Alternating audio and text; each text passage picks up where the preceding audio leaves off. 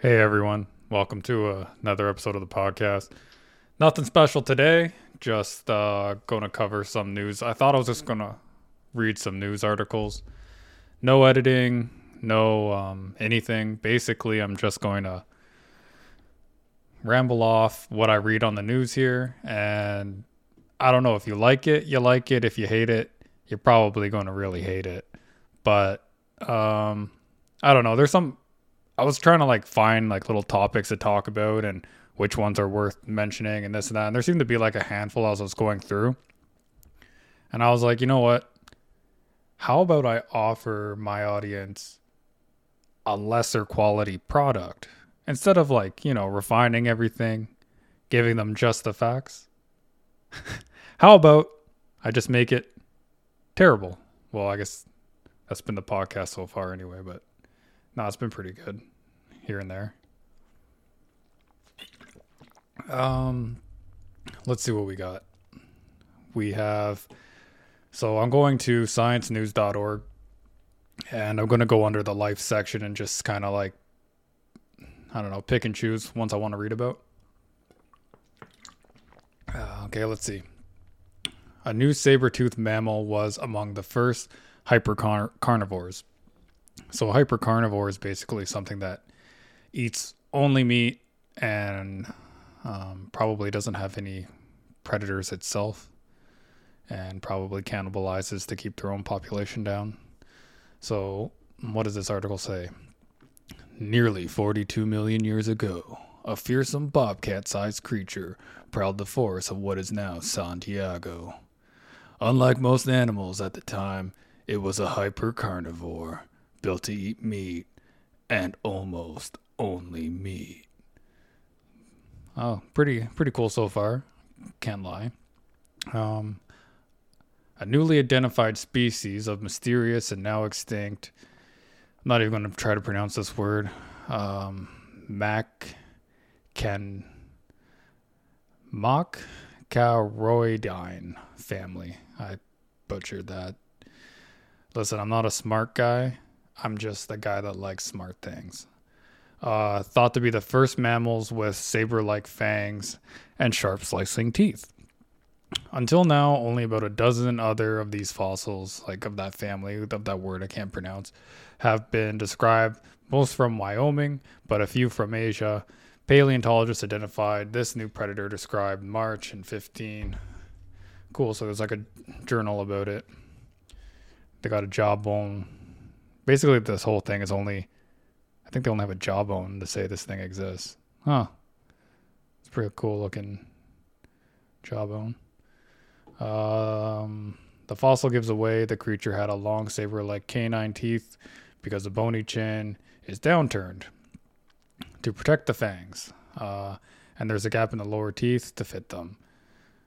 Says Ashley Post, a paleontologist at the San Diego Natural History Museum. The canines themselves weren't recovered. Dang, dude. That'd be pretty cool if you get a canine of a newly discovered species. Put it in the museum. So, yeah, there's that. Always cool to see a saber-toothed kitty cat added to the history books. Another one in the books now. All right. I'm going to need some water. How to make irresistible traps for Asian giant hornets using sex. Interesting title they decided to go with here. Clearly, it doesn't actually mean us having sex. And if it did, could you imagine? Let's see. Let's see what this clickbait article has to say. Male Asian giant hornets captivated by chemical signals of ready-to-mate queens could one day find themselves stuck in a trap instead. In a new study, scientists have identified 3 chemicals in the sex pheromone of Asian giant hornet queens. When traps with those chemicals were placed near the hornets' nests in China, part of their native range, the traps ensnared thousands of males, but no other insects. Dun, dun, dun. Research reported March 14 in Current Biology. The finding is a step toward designing pheromone traps, a common tool to monitor or control insect populations for these hornets, says James Ney, a behavioral ecologist at the University of California, San Diego. This is pretty cool. I'm not going to read any more of the article, but if you think about this, this is a really interesting way of dealing with pests. If we could apply this sort of idea to other insects that use pheromones, that harm human crops, this might be a really good alternative to pesticides and other things that will harm the environment, and the ecosystem and the food chain, and then make their way into us and, birds and all that stuff. So, I applaud this one. This is a pretty cool article. That's a pretty cool research study. That's actually really beneficial to the environment. What else do we have here? Genetically modified mosquitoes could be tested in California soon. I don't like the sounds of this. This one scares me. And anytime we start messing with nature to our benefit, I feel like it's going to have all these repercussions we don't know about. And there's going to be a massive backfire. Because historically, that's what we do. Genetically modified mosquitoes might soon be on both the U.S. coasts. The U.S. Environmental Protection Agency has approved 2 more years of testing genetically modified mosquitoes as living pest controls. Continuing a pilot program started in 2001 in the Florida Keys, expanding it up to 4 counties in California. Now the Florida and California state governments will consider whether to grant permission. The male mosquitoes, some code name or scientific name, engineered by biotech company Oxitec, carry daughter-killing genes that get passed generation to generation. When these males mate with local females outside the lab, only the sons should survive. Those inheriting the sabotage gene will grow to mate with normal females, dooming their daughters too. So, if you don't know this about mosquitoes, the male mosquitoes are these really big, large ones that I don't think really bite. And just few of them. And then the female ones are the ones that go around that you find are the tiny ones that are biting us all the time. So this is an interesting idea on how to curb some of these populations. In some places, I guess mosquitoes can be a really big problem, right? They pass on malaria, Zika, yellow fever, and a whole dengue. There's a whole bunch of different things they spread, and that can be very harmful to humans. So this is a weird thing, right? So it's this weird balance of nature. We have to sort of we have to help humanity, we have to help civilizations and people, and reduce the amount of suffering a lot of people face, but we also have to protect the environment and nature and wildlife. So what could be the repercussions of let's say all mosquitoes, let's say this triggers an event of massive decline in mosquito populations. What eats the mosquitoes?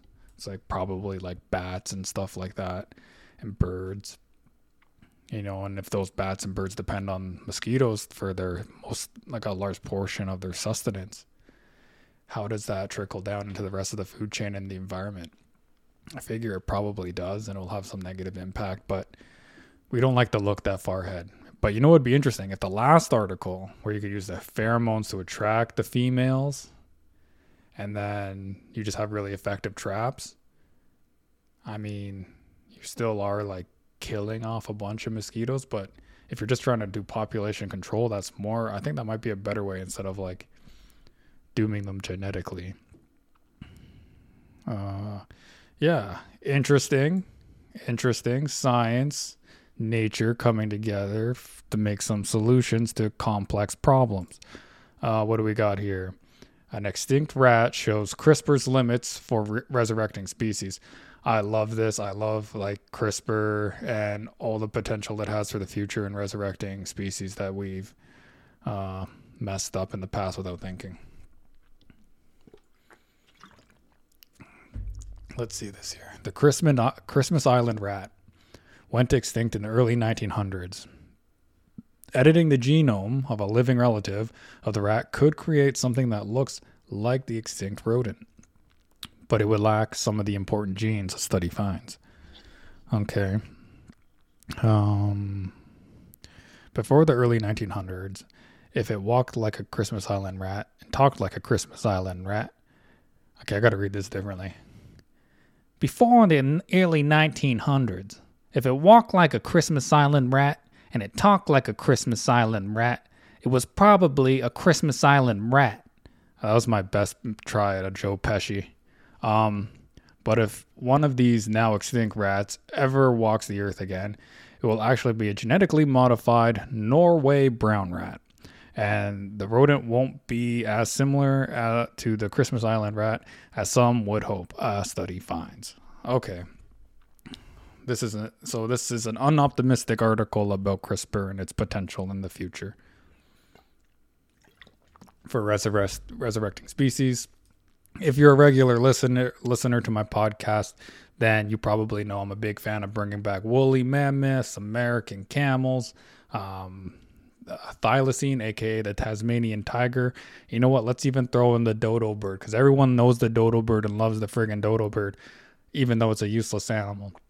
I'm joking. I love the dodo bird, but that whole aspect is called rewilding, and as we see the Earth sort of revert back to ways it was before the Ice Age, where you see all the permafrost melting, some people think it may perhaps be a good idea to bring in some of these animals to curb some of the things that might be going on in these terrains that would attribute to climate change.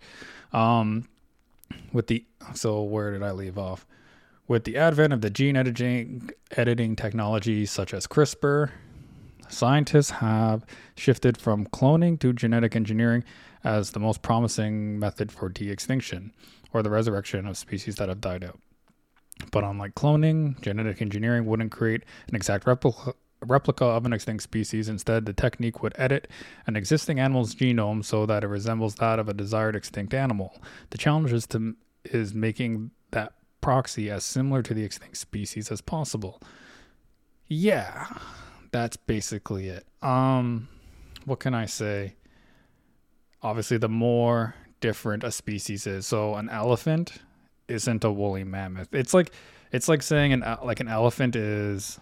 No, it's like saying a wolf is a fox. You can see there's very, very big differences. Or like a chihuahua is a wolf. It's like, oh, I'm going to gene edit this chihuahua into a wolf. I know you're thinking like, oh, a mammoth and an elephant they're more similar looking than those two species.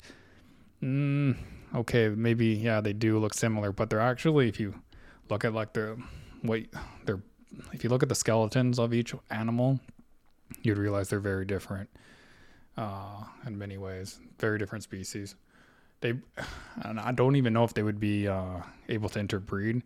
If they were, I think it would be something like a sterile offspring. I say this without absolutely any knowledge or evidence of I'm going based purely off speculation. Yeah, but Christmas Island rat, kind of cool. Half its tail is black. The other leading to the tip is white.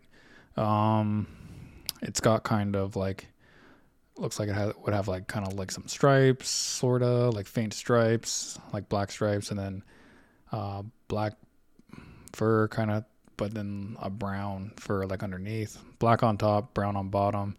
A more slender type appearance, sort of like a weasel maybe. I mean, bringing them back, pretty cool to start. It's a way to start with a simple species, I suppose, if they want to bring back camels and mammoths and all that other stuff. I guess you got to start small, very small, and that would be a good way to start. Next article. Mirror beetles, shiny bodies, may not attract as camouflage after all, or may not act as camouflage after all. A fake beetle test takes the shine off the idea metallic high gloss can confound predators.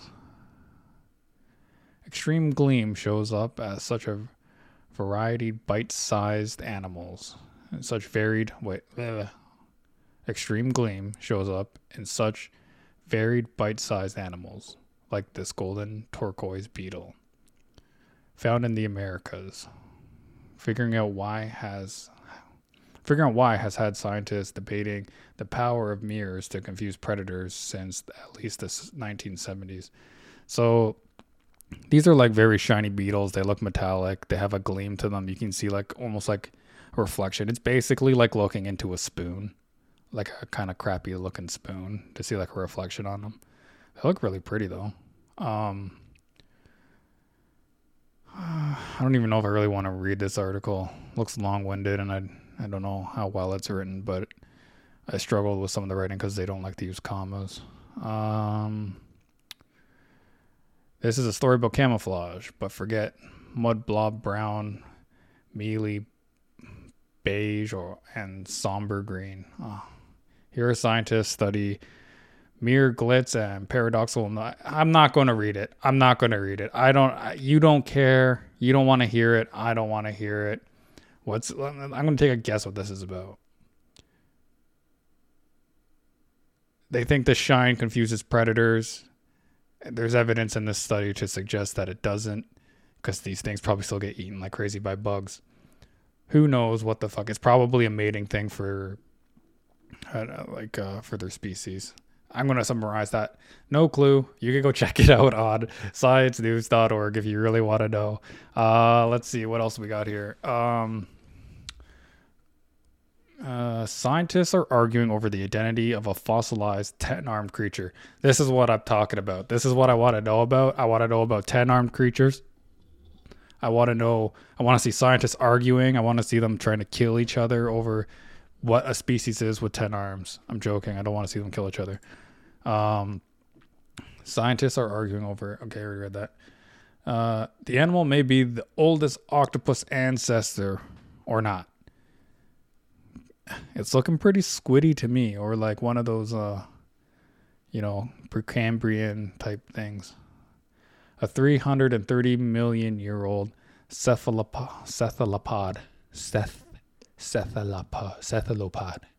fossil, maybe the oldest ancestor to octopuses or octopi, but that interpretation hinges on how scientists identify one feature of the fossil.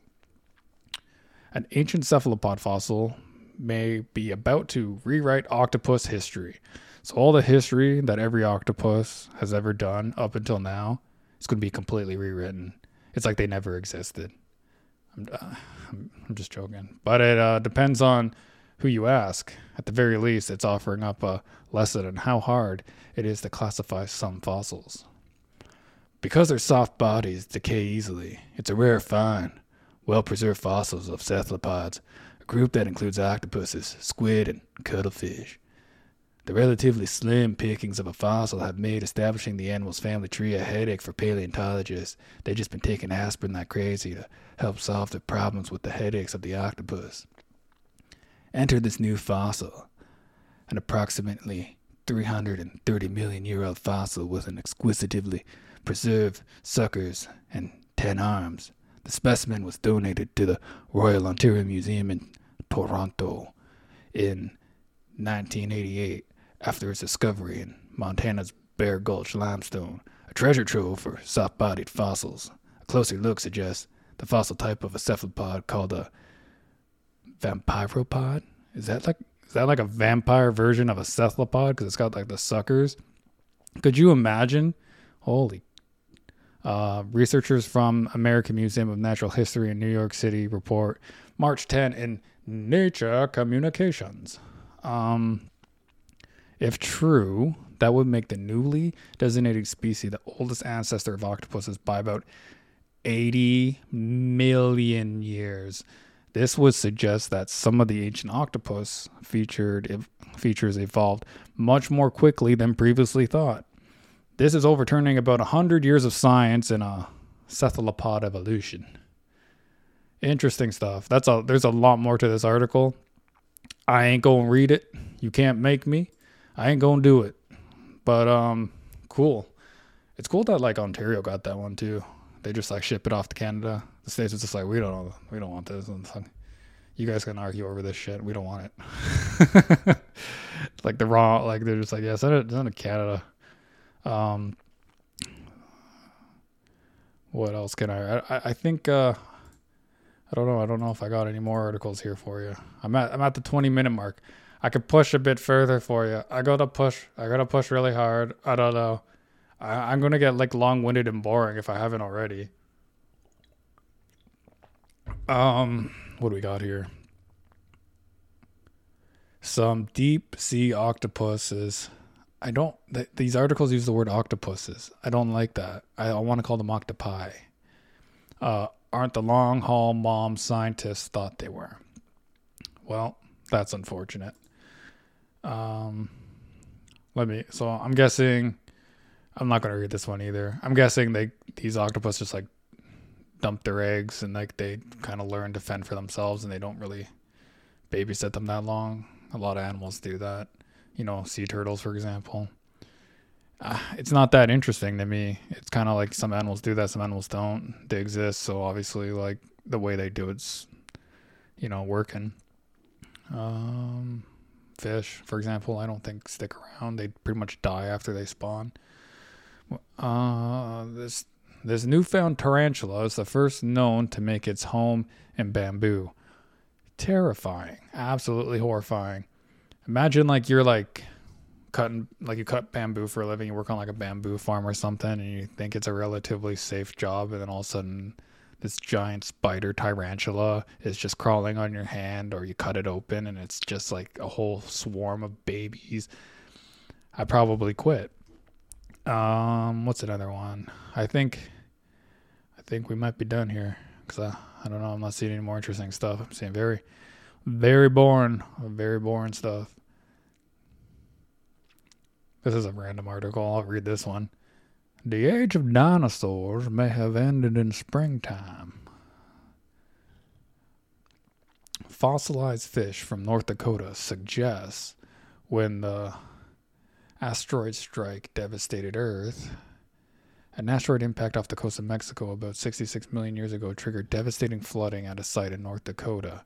At the dino-killing strike took place in the spring. So I guess I don't know how they would know this, and I'm not going to read the article all the way to know how because I feel like it's just suggestions and like speculation.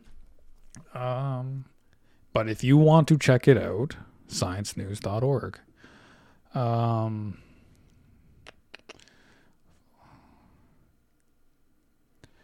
Fossils show a crocodile ancestor dined on a young dinosaur. So, let me see. It looks like they found fossilized remains of a dinosaur or an ancestor of a crocodile. And it had dinosaur remains in its mouth or stomach. That doesn't surprise me. These friggin' things eat everything in modern day. Of course they ate everything in the past too. They'll like eat each other. How lizards keep detachable tails from falling off. Well, does that need an answer? I don't know. A diamond-like structure gives some starfish skeletons their strength. I feel like some of these articles, it's almost just worth just reading their title, and it's kind of like gives you like the answer without going more into it. So basically, electron microscope images. They looked at the structure. Straightforward. I don't really know what it means. I guess maybe we could like use that for like making like maybe body armor or something. Who knows? Maybe more complex like building. I don't know. Because nature can do it better than we can. Fossils reveal what may be known as the oldest case of dino sniffles. I don't think that's interesting. I don't know why. What else do we have? Fossil reveals that pterosaurs puked pellets. Huh. I wonder if that's like regurgitation. and that's how they like fed their babies, and they just put it in like pellet form. So like modern birds, they'll regurgitate food, but it won't be in pellets. They'll have to just eat kind of like vomit. So like they literally package the food for their babies. That'd be kind of neat. I could find the answer out probably by reading the article, but if you've noticed a trend right now, I've completely phoned in this podcast and I've given up on reading entirely. Now I'm just making up what it means. we're not sharing knowledge today on the podcast. We're spreading disinformation and misinformation, confusion, and just like lunacy. There's nothing I can do to help. I can't. I'm not being competent today. I'm sorry. I'm sorry, everybody. It's what you get. You got a few good reads. You got 20 minutes. Maybe it helps you go to sleep. Maybe my voice helped. Maybe it didn't. It probably doesn't. If I'm lucky, you listen to this on the car ride to work and you think, what's wrong with this guy? I can't believe I know this guy. I can't believe I listened to this guy. Let's see. Earth may have 9,200 more tree species than previously thought. Okay. That's cool. I like lots of tree diversity. It makes the fall really pretty. That's why the east coast of like Canada and the United States is a little bit better for hiking in the fall, celebrating the fall, autumn, Halloween, those sort of things. It's very more atmospheric. The ambiance is much better. In the west coast, a lot of the trees, mostly alpine, mostly all the same. You're not getting the abundance of vibrant colors in the fall. But yeah, cool. More trees. Let's get it going.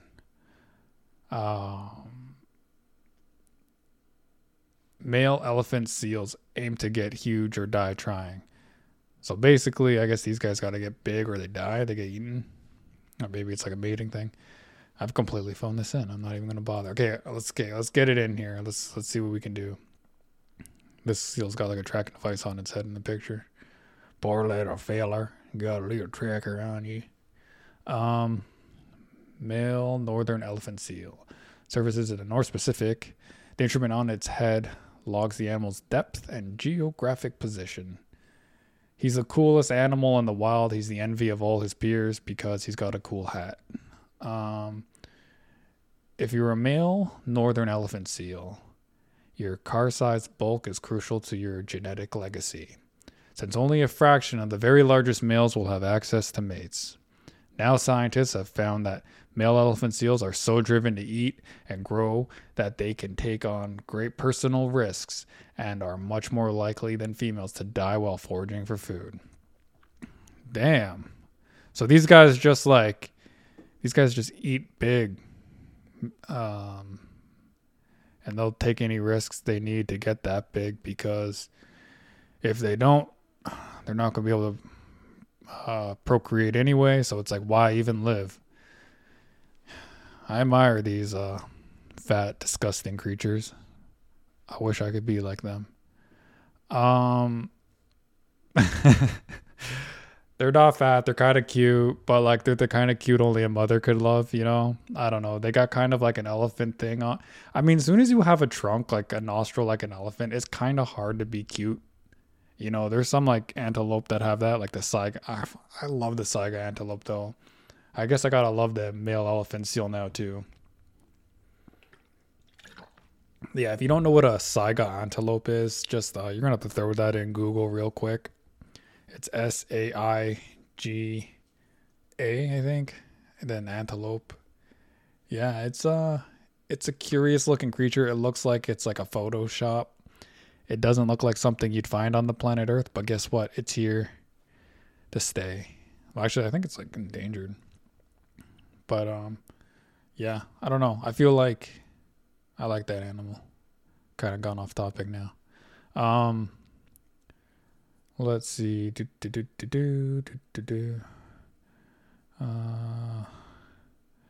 Gory footage confirms orcapods can kill adult blue whales. Well, I guess that's why they're killer whales, right? They are complete lunatics. I think I did a podcast before talking about if there was altruism in these pods because they would like kind of help out other whales even though they eat them sometimes. Or maybe they just decided to leave it alone because it was had too many parasites on it. But who knows? A new device helps frogs regrow working legs after an amputation. Oh, technology and nature coming together. Let's see. The treatment spurred limb growth over 18 months. I wonder if this animal just naturally regrows it, though. Adult African clawed frogs can't fully regenerate amputated body parts on their own. That answers my question. But a device holding a chemical cocktail at the wound site, cocktail at the wound site coaxed some to regrow useful limbs. I wonder if some of them have like a gene that allows them to, and some of them just like don't have it. And maybe that was like one of the contributing factors. I would have to read this journal in its entirety, but I don't think I'm going to. The cells of adult frogs seem to remember how to regrow lost legs, and a new chemical Kickstarter helps them hop to it.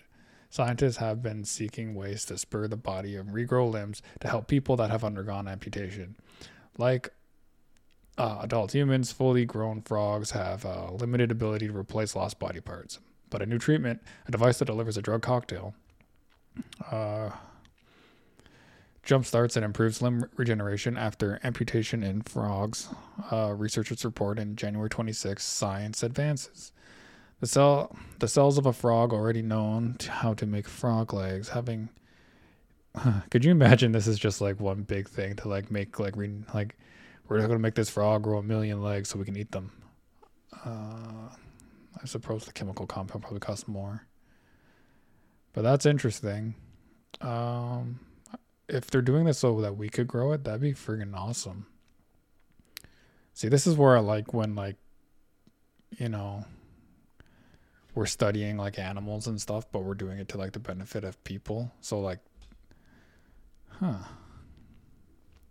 that'd be cool if we could just like put like a device on the end of our leg and we just like scooch it up every so many like days. And it just like, you know, a few more inches of skin grows, and like the bones come back. You probably need to eat a whole lot to compensate for all that growth. But I don't know. What else we got? An Arctic hare traveled at least 388 kilometers in a record-breaking journey. Man. This guy's like a real hero. An Arctic hare similar to this one in Ellesmere Island in northern Canada traveled more than 388 kilometers over 7 weeks, the longest distance ever recorded for a hare or its relatives. Man, this guy went long. I think that just who knows? You ever see those documentaries where like the penguins just like walk off into the middle of Antarctica to kill themselves? You think this may be what the rabbit was doing? That's crazy. Or maybe he just like kept just hopping along and he just kept finding food and like he just kept hopping along. He's like, I'll just keep hopping along. There's more food and just keep hopping. Not a single owl or like fox got him. He just kept going. He just trucked. He's a trooper. I'm going to name him Trooper. He probably has a name, but I'm going to call him Trooper.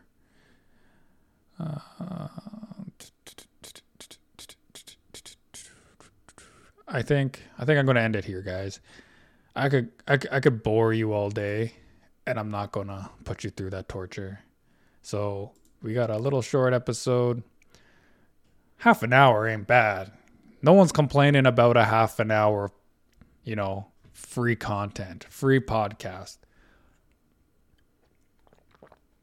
I guess I'll give you an update on Hank the Tank. Still haven't ended the GoFundMe because I still ain't anywhere near my goal of 1,000. I should really step that up. So maybe I'll push it another week. maybe hopefully get, but it's over, so I'm expecting people to donate when basically the there is an update though. I read some news articles about Hank the Tank, and they think, well, I guess there's three Hanks. They think the three Hanks have kind of like disappeared for mating season. They found love or lovers or something, and they've chilled out on doing B&Es in Tahoe Lake. See, that's a happy ending, but then my speculative mind takes over, and I'm like, what if someone iced them, like took them out?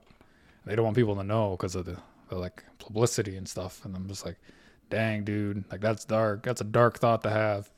So I'm going with like the happy part of it. I don't want it to be, yeah, they found love. They lived happily ever after. They decided to turn a new leaf.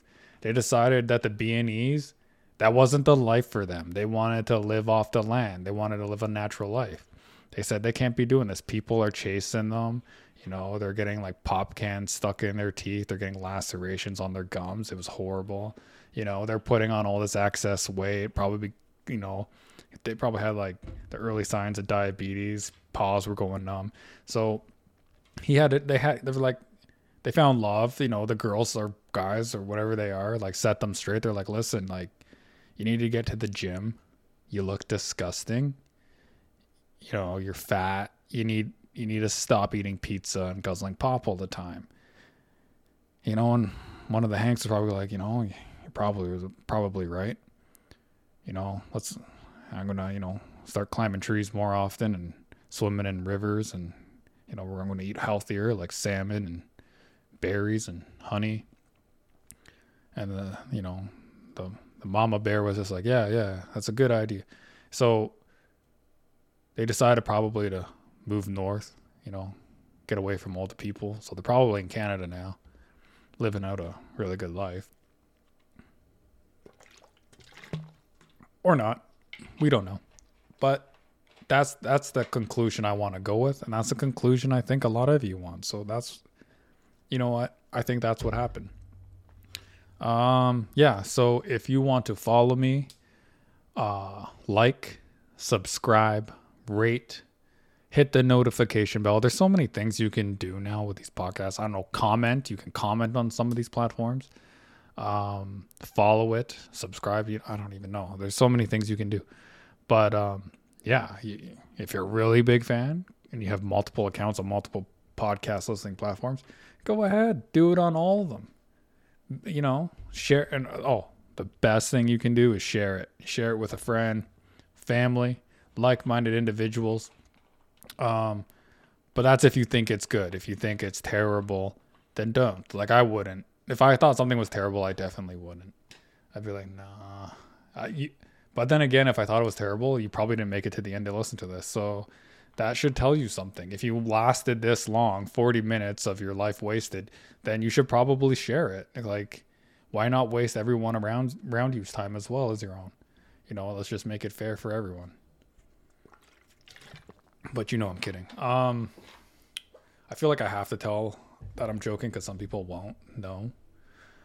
And I don't want people to think I'm a horrible person. I don't know why I care, but I do. Yeah, so that's it. You can find me on Instagram, Epyon Explores, all one word. If you don't know how to spell Epyon, you can just look at the title of the podcast. Yeah, it's right in there. My friends are always ripping on me because like Epyon's a made up word, kind of, but like I say to them, aren't all words just made up? Like we literally just make them up. So what? They have to be officiated in the Webster dictionary, and only those words are real words? I don't think so. Come on. It's got a definition in Urban Dictionary, and it's pretty badass, but it's also kind of like emo, but like it's badass too. Let's bring it up. Let's see if we can get it here. Epyon definition. Urban Dictionary. The place where all made up words go to become real words eventually. No, I can't. I'm not gonna be able to find it, am I? Dun, dun, dun, dun, dun, dun, dun. Let's see what we got here.